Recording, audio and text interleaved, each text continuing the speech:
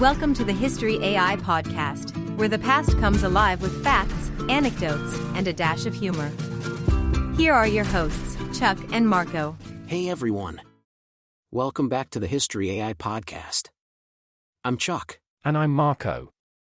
How's everyone doing today? Hopefully good, because today we're taking a time machine back to the age of discovery. Marco, ever thought about finding the fountain of youth? Every morning when I see a new wrinkle, Chuck. Why? Well, that's what our main man today, Ponce de León, was rumored to be after. Ah, Florida's favorite Spaniard. I've heard of him. Let's dive in. Born in 1474 in Santurce, Spain, Ponce de León hailed from a noble family. While not much is documented about his early life, it's believed he was well educated given his noble background. And as a young lad, he was groomed for a life of knighthood and adventures. His parents must have known, he's gonna be a wanderer. Either that or he just refused to do household chores and they figured, let's send him out exploring. But his talents weren't just in exploration. He was a skilled soldier and strategist. In fact, he fought against the Moors during the Reconquista as a young man. By 1493, Ponce de León hitched a ride with none other than Christopher Columbus on his second voyage to the Americas. That's one impressive Uber, Marco. Right? And this was his stepping stone. By 1504, he had settled on Hispaniola, which today comprises the Dominican Republic and Haiti. He proved his mettle, helping crush a rebellion, which led him to a governorship in the eastern part of the island. But he didn't stop there. Ponce de León heard of gold in nearby Puerto Rico, and by 1508, he initiated its colonization, eventually becoming its first governor. Man, talk about a promotion. But, like office politics everywhere, he had rivals. He eventually lost his governorship, which led him to his next big adventure, Florida. In 1513, Ponce de León set sail north from Puerto Rico. Now here's where the legends start.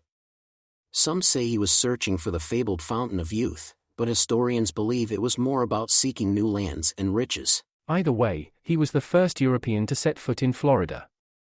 He landed near present-day St. Augustine, naming the region La Florida, in honor of Spain's Pascua Florida, or Feast of Flowers. It's so poetic.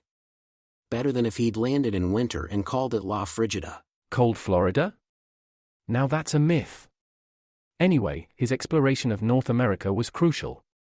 He made 2 trips to Florida, mapping parts of its coastline and engaging, sometimes violently, with the indigenous populations. Tragically, during his second trip in 1521, he was wounded by a native's arrow, leading to his death in Cuba shortly after. He might not have found the fountain of youth, but he left an indelible mark. And that impact lasts till today. Florida's a major U.S. state, with St. Augustine as the oldest European established settlement in the continental U.S. Beyond this, Ponce de León's journeys helped Spain cement its claims in the New World, paving the way for future explorers and settlers. And even today, thousands of tourists visit Florida looking for the fountain of youth. Little do they know, it's actually just a nice spa day and good skincare routine. Right, you are, Marco. Alright folks, we're taking a short break. Stay with us. Introducing the game changer in energy boosts, Strike Force Energy. Elevate your drinks without the sugar, without the calories. Whether you're hitting the gym, the office, or the great outdoors, a dash of Strike Force Energy supercharges your drink and you. Dive into strikeforceenergy.com to explore. And hey, here's a little spark. Use code UTSALAX24 at checkout for a cool 20% off. That's UTSALAX24. Strike Force Energy, the power-up you've been waiting for. Welcome back to the History AI podcast.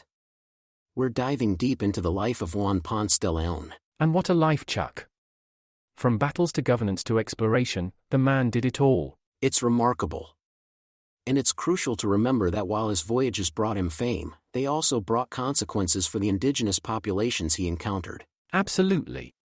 His explorations ushered in an era of Spanish colonization which often resulted in the decimation of native communities. For better or worse, Ponce de León's legacy is intertwined with the very fabric of America, shaping its early history. And providing fodder for countless tales, myths, and legends. We hope you enjoyed this journey with us.